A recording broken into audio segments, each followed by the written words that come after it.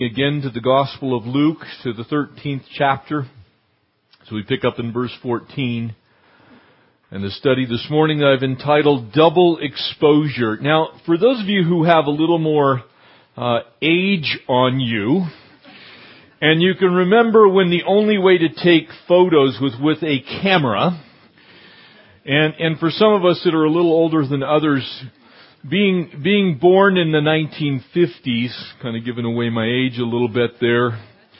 Being born in the 1950s, virtually every family had the brick known as the Argus 1100 camera. It was about yay big, weighed 7.5 pounds, and if you ever got into a fight and you were desperate for a weapon, you could always use your camera. But that camera required, I know a novel idea, no SD chip, it took film. And I used to really enjoy photography, and so I would take this old Argus camera, and every time you wanted to shoot a photo, you had to advance the film. Some of you remember that time when you had to advance the film. Maybe you've seen some of those. They still have them, the little leftover throwback, throwaway cameras where you have to wind them. Well, what would happen if you didn't wind the film is you got a double exposure. And that double exposure, very often, if you were shooting and you couldn't remember whether you actually took the picture, you'd simply take the picture again. And lo and behold, your hands were not in exactly the same place that they were previously. And so you would have two roughly the same images, all in the same photo, and they were pretty much worthless. But it showed you exactly what's going on here in this passage this morning, because there are times, for sake of emphasis, that the Lord repeats things so that we get it. He gives us a double exposure. He paints one picture, right next to it paints another picture, and right next to it paints another picture. And so that we get what He's saying. And I can also tell you that the Lord, contrary to popular belief, the belief held by our president, by the way, the words of red are not always easy to swallow. And in fact, Jesus is the harshest critic of religion that's found in the Bible, far harsher than the Apostle Paul ever was. Jesus also spoke more about hell than anyone else in the Bible. And Jesus Himself, as we will see, wants us to understand that there's exactly one name under heaven whereby men may be saved, and you're either in or you're out. And once the door is shut, it's shut forever. And so He's going to expose the hypocrisy of a ruler of the synagogue. Now you remember where we finished last time. If you weren't with us, you can simply go back a dozen verses and you will find the substance of the story. So I've shared with you so many times, it is absolutely essential to the understanding of Scripture that you keep the Bible in context. That you don't yank verses out of context and say, well, thus says the Lord. Jesus was speaking very specifically about a subject. And that subject matter is very clear when you take His words in context. And so this morning, we're going to take His words in context. And He will expose the hypocrisy, the supposed saintly hypocrisy, I might add, of a very religious person, a religious man, a rabbi. And I will share with you this morning, as I've shared previously and before, that Jesus was always making sure that people understood that religion itself could be very, very, very dangerous. That it can cause us to be so holy-minded that we become no earthly good. That we can have rules and regulations that are so specific and concise that we forget to love. That we can actually get to the place when God does something wonderful, and I know you would never do this, in someone else's life, whom you don't believe deserves it, that you actually can't rejoice for the fact that God has blessed them. And instead you figure out some way to say, well, God should have never done that for them. It was on the wrong day of the week. I mean, after all, I saw them last time, and I mean, you can't believe what they did. And so I think some of us perhaps will learn a lesson this morning. Some of us will have these thoughts reinforced. Some of us may be forced to make a choice between being a sheep or a goat, a saint or an ain't. This morning, double exposure. Would you pray with me? Father, thank you for sending Jesus, your only begotten Son, to this earth, that the world through him might be saved. Thank you for your word, Lord. Thank you for the clarity of it. We pray that as we study it, you would speak to us as your children. God, would we be in the midst as the disciples were in the midst? God, would you, by the power of the Spirit, translate these words into our hearts and our minds, that we might know what is the good and the perfect and the acceptable will of your own person. God, help us to know it. We love you. We bless you. Speak to us, we pray in Jesus' name. Amen.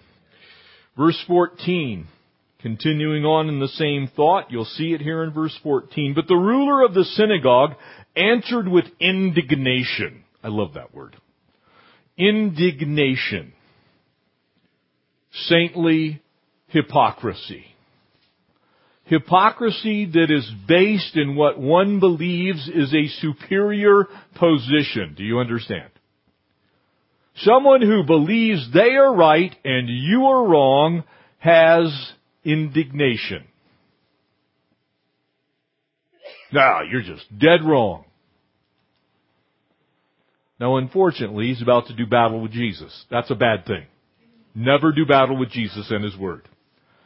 You will be what we call a loser. Won't work out well for you. And notice why. Look at this verse. Because Jesus had healed on the Sabbath. Now think about it for a moment. Jesus plainly declared that He had come to seek and save that which is lost and to heal the brokenhearted. To make the blind see and the lame to walk. That's what He came to do.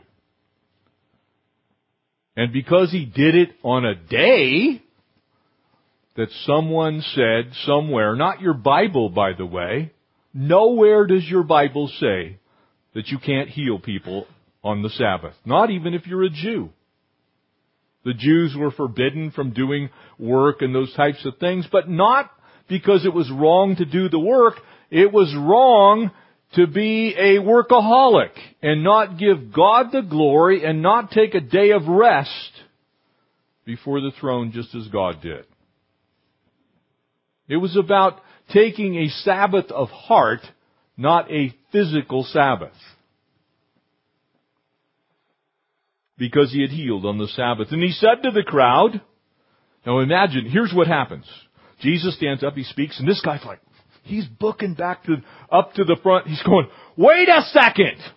Not in my synagogue, you don't! You can't do that! Do you realize where you are? With indignation. And so He begins to bloviate. Like that word. Pompous, arrogant speech that supposes superiority of position. There are 6 days on which a man ought... I'm using a voice here. I'm bloviating. There are 6 days on which a man ought to work. You see what he was doing? He's making his case. But he can't say it to Jesus because he knows Jesus is right, basically. So he's going to whip up the masses. And this is what people like this always do. They go find a few other fools that will agree with them. I'll take my inferior position in actuality and I will go find some people to agree with me. And I will try and convince them that we should start something going so that everybody else does not believe what this man has just said. And so he begins to speak what is almost the truth. There are 6 days in which men ought to work, and therefore come and be healed on them, but not on the Sabbath day. There are 6 days that a man ought not work, but nowhere in the Bible, not in the Torah, not in the Tanakh, is it forbidden to heal anybody on the Sabbath. Nowhere. That's a religious rule. That was the rabbinical tradition. Had nothing to do with what God had said. It had everything to do with what man had purported it said. It was some truth mixed with a little bit of lie. And the Lord answered him and said, so now he's going to speak directly to this man. He's run back up to the pulpit. He's spouted these words, and here's what he says. Hypocrite! I love when Jesus does that, because it draws your attention immediately to the fact that Jesus is saying, this dude is wrong. Make no bones about it. You are incorrect. Hypocrite! Does not each one of you on the Sabbath, notice how Jesus skips right over the fact that he's misinterpreted Scripture and goes right to the heart of the issue. Because let's face it, we can all find our proof texts, amen? We pull out part of a verse, half of a verse. You want to find this in great measure, talk to a Jehovah's Witness. Talk to a Mormon. Talk to someone who has a absolutely incorrect view of Scripture. They'll pull out lots of proof texts. They'll yank them out of context. They'll remove them from their setting in which they were spoken and say, well, thus says the Lord. And then they'll tell you that Jesus is Lucifer's brother. Or that unless you're one of us, you can't be saved. Hypocrite, does not each one of you on the Sabbath loose his own ox or his donkey from the stall and lead it away to water? That's actually work. That's what they were really forbidden to do. That's what they were actually not supposed to do. And what Jesus is saying, look, I did something good that is not forbidden. You do something behind God's back, so to speak, and you think He doesn't see it. So ought not this woman, being a daughter of Abraham, notice how Jesus gets directly to the heart of the issue, whom Satan has bound. Family of God, if you cannot rejoice every moment of every day about someone being set free from the bondage of Satan's binding of them, then you have a serious problem with Jesus. No matter when it happens, no matter where it happens. And so Jesus gets to the heart of the issue. Think of it, he says, for 18 years, be loosed from this bond on the Sabbath. He begins to just say, look, here's the issue. It's not because I did some work in straightening this. You realize what he's saying here. He touched the woman, she straightened up. That was somehow bad because she was in bondage. You see how it ties into what we previously studied? Well, she must deserve to be that way. Don't you dare straighten her up. I mean, let her stay bent. She obviously has got something serious. She's got a heart problem. Any of you ever use that one? Yeah, they got a heart problem. I got a heart problem. And so do you. Your Bible says it's desperate and deceitfully wicked, and your Bible says who can know it? Not even you know your own heart at times. It's that bad. We have a fatal disease. Good news is we've been freed from it by the blood of Jesus Christ. Amen? It's fatal. The bondage of sin is death. But praise God, He set us free from the bondage of sin and death. So the Lord Jesus begins to expose this fuming fool. And we do. We get pugnacious and pompous and pious and smug. We get all those things sometimes, don't we? I have. I can tell you that. I do it very infrequently now.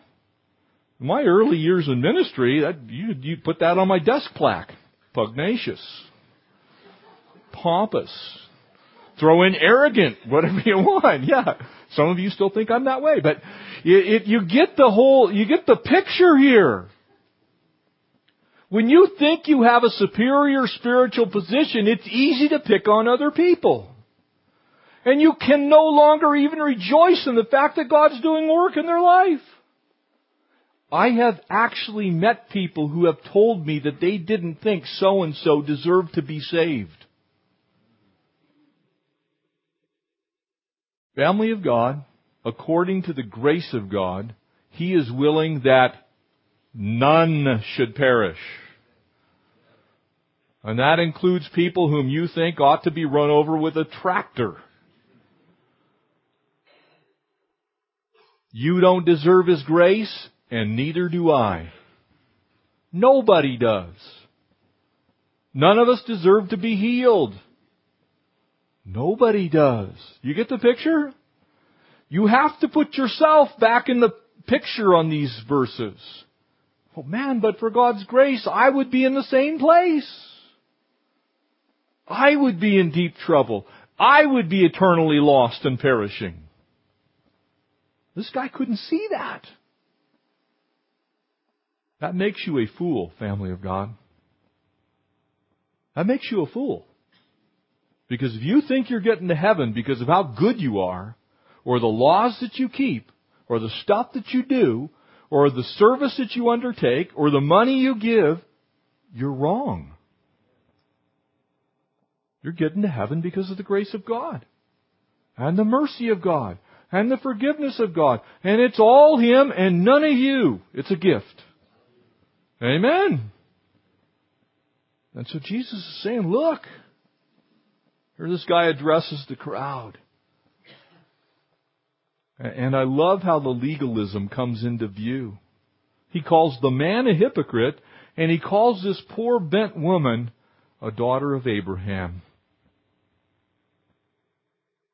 You ever wonder what this guy might have been thinking after Jesus left? Because I'll tell you what, if Jesus had spoken these words to me, I'm on my knees. I'm going, God, forgive me. How could I be so short-sighted? How could I look at what just happened and somehow see bad in it?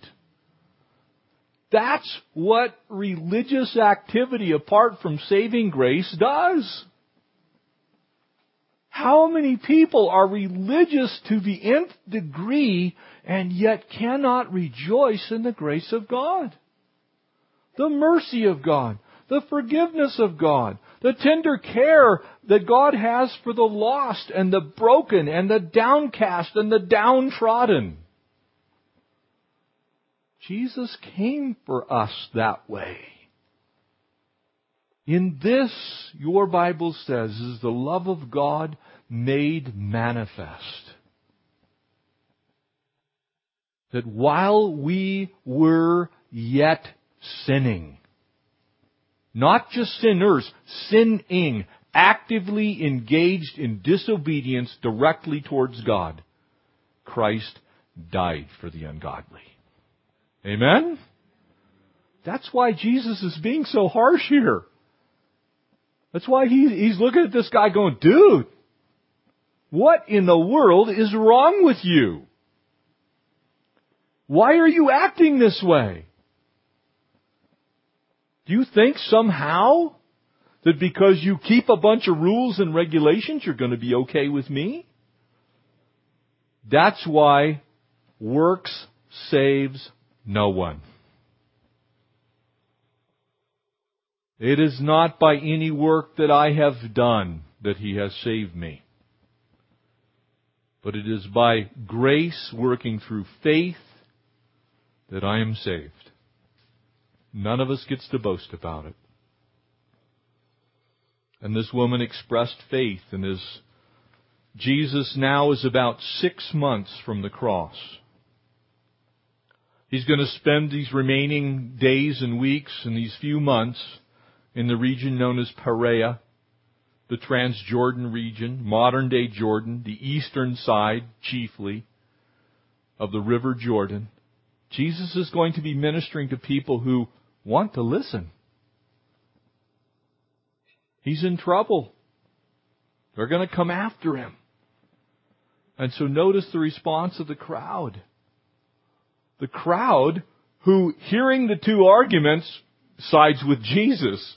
They glorified God. They thought these things were glorious. You know why? Because every one of them could see themselves in that poor woman. In one way, shape, or form. Some form of brokenness from which we need to be set free. Healed. Ministered to. And family, we need to not lose sight of that. I need to not lose sight of that. I need to remember how it is that I came to a relationship with my God. And it wasn't because I was great and figured it all out and got squared away. There's a lot of people that think that way. You know, I got it all figured out. Yeah, next week I'm going to get saved because I got it figured out. If you ever completely figure it out, come tell me, because I haven't got it figured out yet. And I've been working at it for a while. It should have put the ruler of the synagogue on his knees. And when we think about our own failures in this area, it ought to put us on our knees too. The second exposure, and I want you to see the false faith that's exhibited here. And again, make sure that you take these things the way they're intended. There are some people that look especially at this first parable that Jesus will speak and go, well, you know, who wouldn't want a big old huge tree that the birds could nest in? You know why that is? Because we're all a bunch of animal freaks. Well, it's good for the birds. It's a nice tree. I mean, it provides shade. Don't forget what he's saying here. He's talking about a weed. He's not talking about a tree. He's talking about a weed. That as soon as the sun hits it, it's going to dry up, it's going to shrivel up, and it's going to die. And so he's going to expose false faith. Verse 17, and when he said these things, all of his adversaries were put to shame. Yep. That's exactly what happens. Because the truth's truth, and it exposes lie. And the truth always wins. That's why I said, don't do battle with Jesus and His Word. You will come out a loser. It's not going to go good for you. All his adversaries were put to shame, and all the multitude rejoiced at all the glorious things that were done by him. You see, the people, the common people, got it. They're going, yeah, it's right. Set her free. Loose her from bondage. And oh, by the way, can you come to my house? Because I got issues too. You see, they had it right. Because they weren't religious. And again, I'm not knocking church. I'm saying there's a difference between religion and relationship. They're not the same. You can look really good on the outside and be completely lost on the inside. And you can look really holy on the outside and be absolutely filthy and despicable on the inside. A lot of people come to church because they think they're doing their duty to God. A lot of people come to church because they want other people to see them at church. Some people go to church because they think they're going to meet somebody that they can, hook up with. Some people come to church because they find somebody that they can do business with. We come to church to worship the King of Kings and the Lord of Lords. We come to bring honor and praise and glory to our Savior and our God. We come to study His Word so that He might speak to us and to pray. But we don't come to show other people, look how great I am. I go to church. And then he said, Jesus now again will speak, "For what is the kingdom of God like?" And you're going to see two windows, roughly the same thing from two totally different perspectives. The mustard seed and the leaven. The abnormal growth and the adulteration of the word. You're going to see this clearly. To what is the kingdom of God like? And to what shall I compare it? He's been talking about the negative aspects of religion. And so he's talking about the negative aspects of how the church can be a mess. He's not saying something good. He's still on the same track. It's like, look, guys, here's what church looks like. Here's what happens when people get hung up on religious activity. It's like a mustard seed, which a man took and put in his garden, and it grew, and it became a large tree, and the birds of the air nested in its branches. We have abnormal growth, and we have adulteration coming into view here. And so the parable of the mustard seed, you see when you see this at first glance, if you're not taking it in context of what Jesus has previously said in this exact place, you could be misled. Oh, it's a huge tree. I love huge trees. We love trees here in Running. We love lots of trees. The problem is, the example he's using is an absolute abnormality. Mustard is not supposed to turn into a tree. It's not any good. It's good for nothing. And if you've ever seen a mustard plant, I grew up here in Southern California, and every field that got turned over in the spring sprung up mustard plants. And if they got really big, they'd have a taproot about that big around, went straight down and sucked all of the moisture out of the surrounding ground so that they could grow into this nice big fat weed that as soon as the sun hit it, it'd live for about 3 months, it'd drop over dead. They're useless. Absolutely useless. You can't get anything out of them. You don't make mustard out of them. They're a weed. And so Jesus said, look how gigantic this thing is. It's huge. What success we have. And so he says the birds are found lodging in its branches. Gives us a key. Because eagles in Scripture are almost exclusively a good thing, and birds are almost exclusively a bad thing. It is the birds, the same birds of the air that are exemplified there in Ephesians chapter 2, the prince of the power of the air. In other words, this extraordinary growth is actually demonic. There are a lot of really big churches that fall in this category. The church age is filled with them. He's talking about here not the true church, but the counterfeit church. We need to see that in this church of poor theology. Massive growth. And as I speak what I believe God has put on my heart, I want to be very clear here. I want you to make no misinterpretation of what I'm about to say. I believe there are wonderful people that are saved and going to heaven in some of these ministries that I will now share with you that I think fit this category. There are people who love Jesus in the emergent church. There are people who love Jesus that attend Joyce Meyer's seminars. There are people who love Jesus that go to Joel Osteen's church. But I will also tell you there's a whole bunch of very lost people that go there for the wrong reason, because it is a large tree that makes everybody feel good. And they do not preach the full counsel of God's Word. And they overemphasize health, wealth, prosperity. The word faith movement. Well, God's just a genie. You just pray and He has to give you whatever He wants. And they quote exactly one verse to back it up. Your Bible doesn't say that. Matter of fact, your Bible says the poor you will have with you always. The Bible says you better make sure that you know this, that in this world you will, as a disciple of God, have tribulation. Your Bible says they will persecute you. They may even kill you for my name's sake. That does not sound like anything I ask of God, God is obligated to give me. But you know, when you tell people those types of things, they go to church. You know why they're going to church? Because they think they're going to get something out of God instead of give something to God, their life.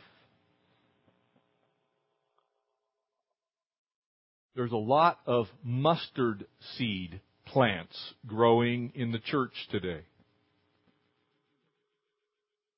False doctrine, couched in extraordinary growth. Be wary. Be careful. You know a tree by its fruit. Amen? And when you see people come for a while and fall away, and then a new group comes for a while and then falls away, and they have no victory over sin, there is no repentance, they will not do what the Word of God says. Matter of fact, they don't believe they even have to. That's going to attract a lot of people. But it's going to attract people to a church that is not teaching God's Word. It's just like this guy. Looks good on the outside. Nice big fat building. But the people inside are being fed a bunch of lies. It's a false mustard plant. Biblical compromise is the best way to look at it. And I will share with you, and again, I will preface it. On Friday, this last week, one of the largest evangelical denominations in the United States, Presbyterian Church USA, divested itself of all holdings in Israel. And you know why? Because of how they're treating the Palestinians. Do you want to know what the truth is? The truth is, a quarter of the Israeli national budget goes to the Palestinians. 25%. 30% of the Knesset is held by Arabs. That's the truth. That the border crossings, that they're divesting themselves in these corporations, which, by the way, provide jobs here in America, Caterpillar, Motorola, HP. Caterpillar builds construction equipment. Gee, that's terrible. Motorola provides the scanning systems for the border checkpoints in Israel. It's absolutely proven that they've saved thousands and thousands of lives. HP provides all of the technology for every surveillance system the Israelis currently operate that keep the peace in the region. Have you seen a war there since 73? Not an outright one. Large mustard plant. Because your Bible says in Zechariah chapter 2, he who touches you, Israel, touches the apple of his, God's eye. It's solved by knowing what God's Word says. Furthermore, the jobs that are being killed are jobs that Americans take. Because every one of those, none of those corporations have anything other than satellite offices in Israel. We need to be careful we stick to the Word.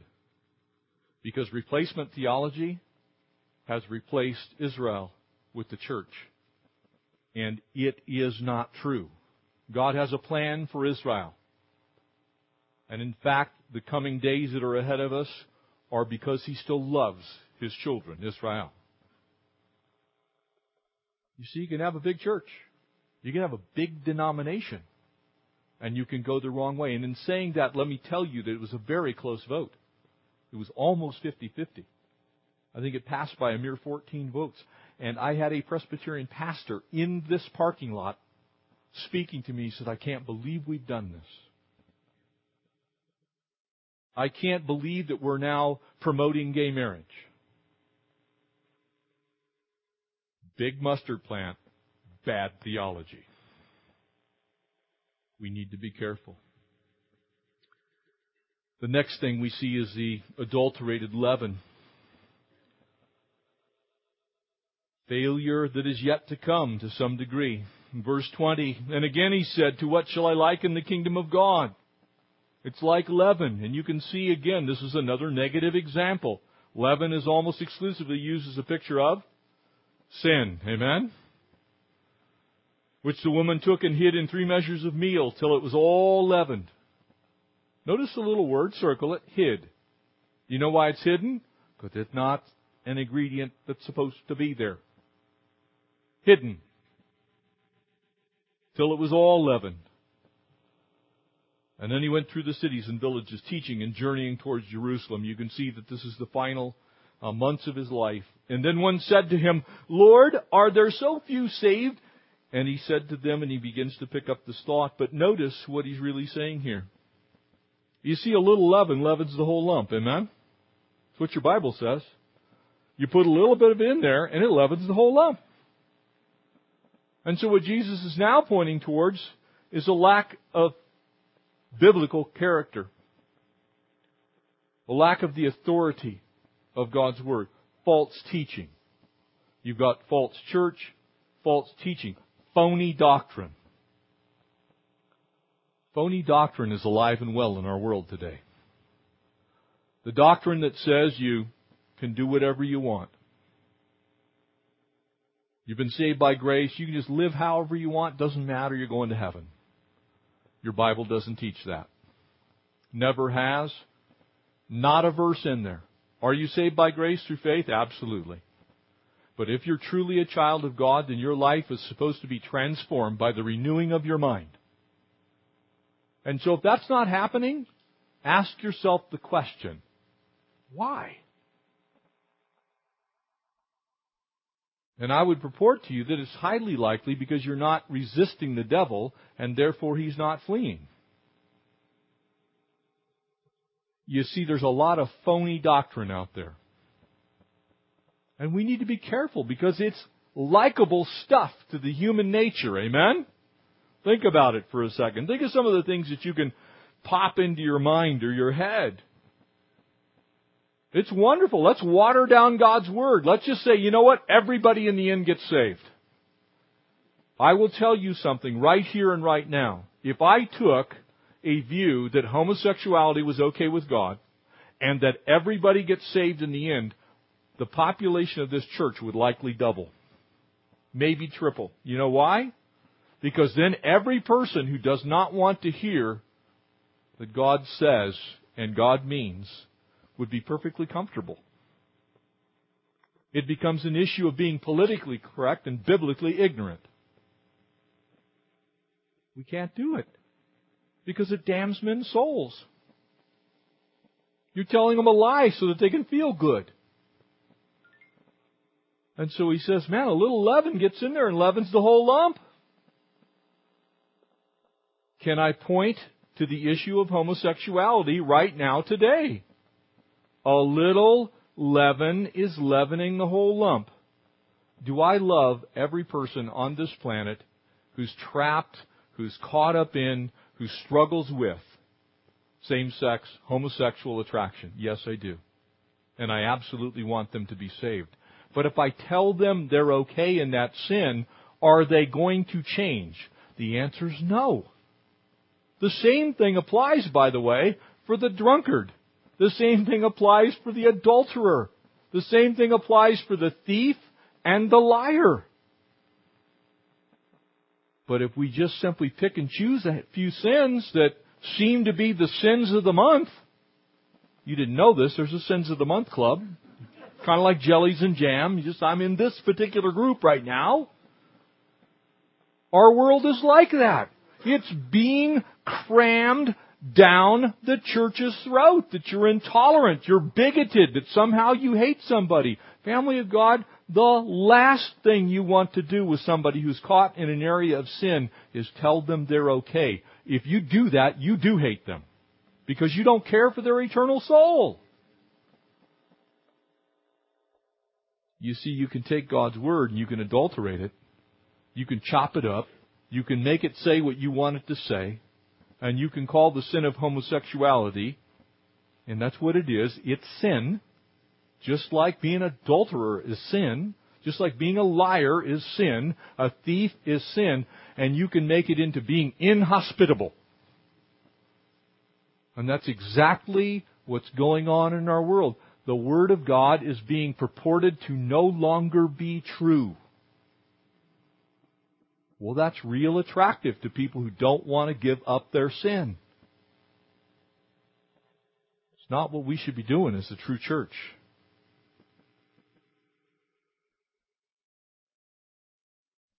And so the Lord now finally answers. You see, as you look at this, phony development marked by phony doctrine is what you see.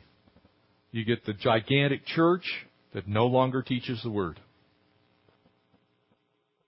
That's not good. Jesus said so. Better to have a smaller church that teaches the Word than a gigantic church that does not teach the Word. Amen? And so he says, ending this up, wrapping it up this morning, strive to enter through the narrow gate. Why did he call it a narrow gate?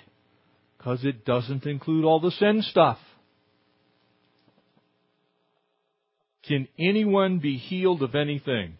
Absolutely. Is His grace sufficient for all of your faults? Absolutely. But the way you obtain that grace is through repentance. And saying, look, I agree with you, God, this is wrong. Not, hey, you have to accept this sin, even though you've said that you wouldn't. You destroyed an entire city because of that sin. You repeated it frequently and often. We need to do what God's Word says. It's narrow. For many, I say to you, will seek to enter and will not be able to. You notice what it says. There comes a point in time in everyone's life where you're no longer able to enter. It was true in the story of Noah. Amen? 100 years building that ark. And the whole time, what's Noah doing? It's going to rain. It's going to flood. I'm building this because it's going to rain. It's going to flood. And God's a little bit tweaked at us right now. It is time for us to get right. You need to get right. And if any of you want to get in the ark, come in the ark, you'll be saved. They're all like, not doing it. And we're not talking about the Russell Crowe version either. God wasn't playing around. The door of the ark was going to be shut. And once it was shut, you perished. It's a picture of what's to come if you don't repent. Once the master of the house is risen up, the master of the house would be gone and shut the door, and you begin to stand outside and knock on the door going like this, hey, let us in! That's why it's so wonderful to do a memorial service for somebody who knows Jesus. He who believes in me, though he shall perish, he's going to live eternally. Amen? Big difference between the person who says, well, I'll just wait until I'm too old to sin very well. I'm just going to practice my sinning right to the end, and then, God's got to take me in. No, He does not. And in fact, His Word repeatedly says, today is the day of salvation. Repent now while there's still a chance. People hate these verses because they challenge us to stand for Christ. Amen? You don't get to pick and choose. You can't be a part-time Christian. You're the saved or you're not. Now, am I saying that you're going to live perfectly? No. But you're going to care. You're going to care that you're not doing what God asked you to do. They'll stand outside saying, Lord, Lord, open for us. And He will answer and say, I do not know where you are from. You get the picture? The word that He uses there, strive, it's actually the Greek word agnizo. It means to agonize. It means to pain in your heart over something. And so He's saying, look, the time's now. People come to me all the time. Well, yeah, I believe in the grand poobah. I believe in the man upstairs. I pray. I talk to God. I've had people, well, the good book. Well, my grandma was an organist. That's true, by the way. My grandma was an organist. Methodist Church for 25 years. That didn't save me. Me repenting of my sin and inviting Jesus Christ into my life and inviting Him to be the Lord and my Savior, and believing on His name, that's what saved me. Let me be clear. And so when people say things like that, I'll ask them, well, what do you actually believe in? Well, I believe there's a God. Can I remind you, your Bible says in James that the demons believe in God? They actually believe in Jesus, but not in a saving way. They just know He's real. If your belief doesn't cause you to repent, you need to think about how you believe. If your belief doesn't cause you to think differently about this world, you need to rethink how you believe. Am I wanting you to question your salvation? Absolutely not. You're saved by grace and through faith. Make no mistake about it. But it will change you if you have that kind of faith. It will cause you to see the world differently. You will accept the truth of His Word for what it says if you're one of His kids. You won't try and make this say what you want it to say. Let me be bold. I wish this did teach that in the end everybody gets saved. Jesus just said it's not so. Who are you going to believe? What I want or what Jesus said? I'll take what Jesus said. So I believe you have to actually repent.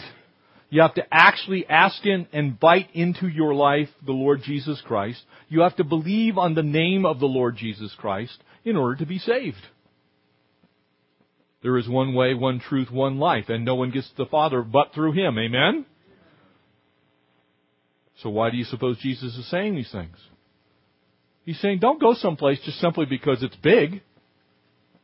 There are lots of things that are big that are false. Don't go someplace because it's comfortable, because there are a lot of comfortable places that are false. He says, make sure you're actually saved. And he says there in verse 28, actually pick up in 26 as we finish this, and then he will begin to say, we ate, we drank in your presence, you taught in our streets, but he'll say, I do not know who you are, I don't know where you're from. Depart, for I've never known you. And there will be weeping and gnashing of teeth when you see Abraham, Isaac, and Jacob, and all the prophets in the kingdom of God, and you yourselves thrust out. Ouch. So much for the sweet Jesus that says, hey, love everybody. Just love them. Truth without love is not truth. And love without truth is not truth. Jesus made the harshest statements found in your Bible. And this is one of them. They will come from the east, from the west, from the north, and from the south, and sit down in the kingdom. In other words, there are going to be all kinds of people you don't think should be in there. I have all kinds of people I think, there's no way that guy's getting saved. That woman's not. There's no way. I remember even limiting the grace of God in that way in my own heart and my own mind when I was a baby Christian. So, there's no way. They're going to hell. That's not true either. He's able to save unto the uttermost. For indeed, there are last who will be first. I love this verse. Ends on a very positive note. There are people you think won't be there. They're going to be there. And they're going to be stacking crowns. And the first who will be last. There are going to be people who are going to be there. They're going to be doing a good deed just to get there. Because of grace. You see, Jesus was saying basically, look, you're either in or out. There's a false church, there's a real church. Make sure you're in the right church. And make sure you believe in the real Jesus. Amen?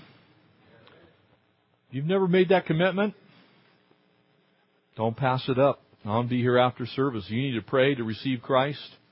Love to pray with you. Because being religious don't get you there. The blood of Christ cleanses you from all unrighteousness. And that's the only way to have your sins blotted out.